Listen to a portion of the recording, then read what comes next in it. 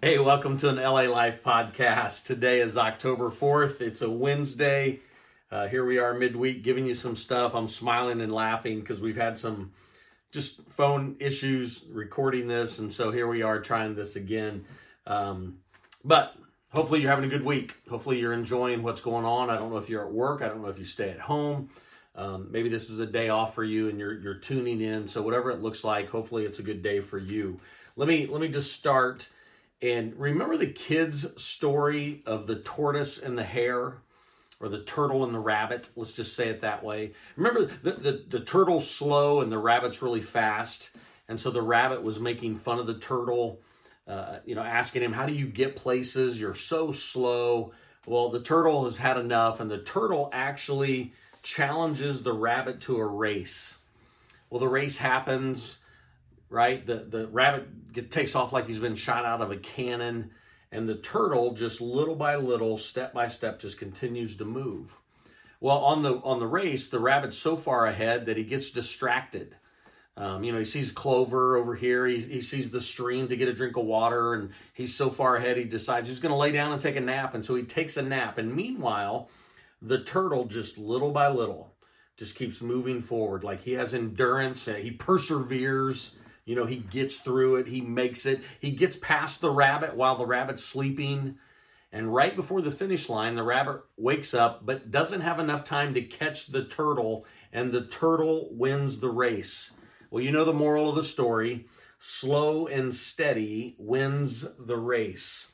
Well, let me read to you a couple of verses today out of the book of Hebrews. And I printed it off because I want to read out of the NIV this morning, because I like a couple of the words. Listen to what it says. Therefore, since we are surrounded by such a great cloud of witnesses, let us throw off everything that hinders and the sin that so easily entangles, and let us run with perseverance the race marked out for us. Let me just pause there. In the Bible, Scripture often talks about our faith journey as a race, and it always tells us to persevere, to have endurance, to keep going, to just finish. It's not about being first. It's really just about finishing the race. And so I want to ask you a question. Who or what encourages you to finish the race?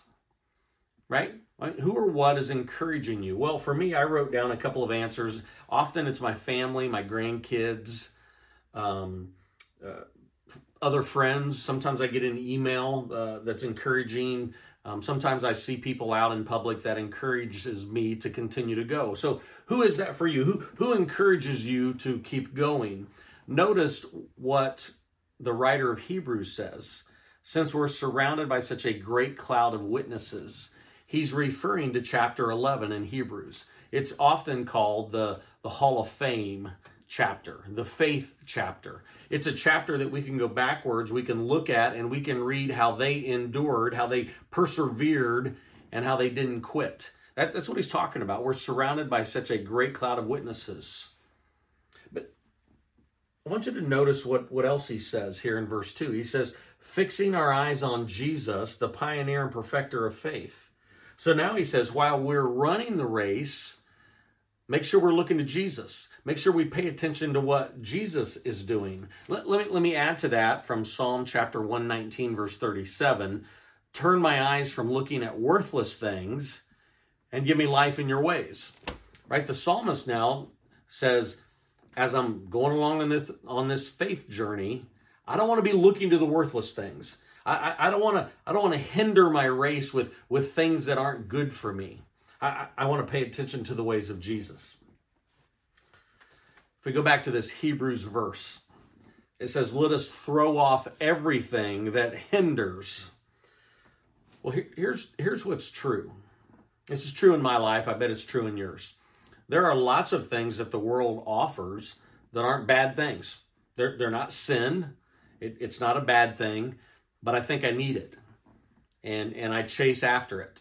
And as I'm running the race of faith, all of a sudden I'm taking on more weight, and it gets harder and harder to finish the race because I get bogged down with things that aren't as important.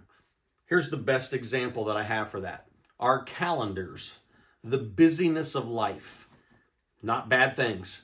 We run our kids to this. We run our kids over there. We have to be here. We need to be over there. We rush, and all the while we're putting on top of us more and more weight. It slows us down. Remember, the psalmist says, turn my eyes looking not at the worthless things. I don't want to see those things. I want to see the things that God has for me.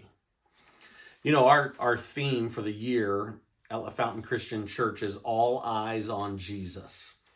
And the reason we picked that theme is because we recognize in our own lives, and probably in the lives of the people that come to church here or follow along, we get bogged down. We begin looking at things that aren't as important as we think they are. We look at things that we think they're important, and they're not that important. As the psalmist, again, they're worthless things.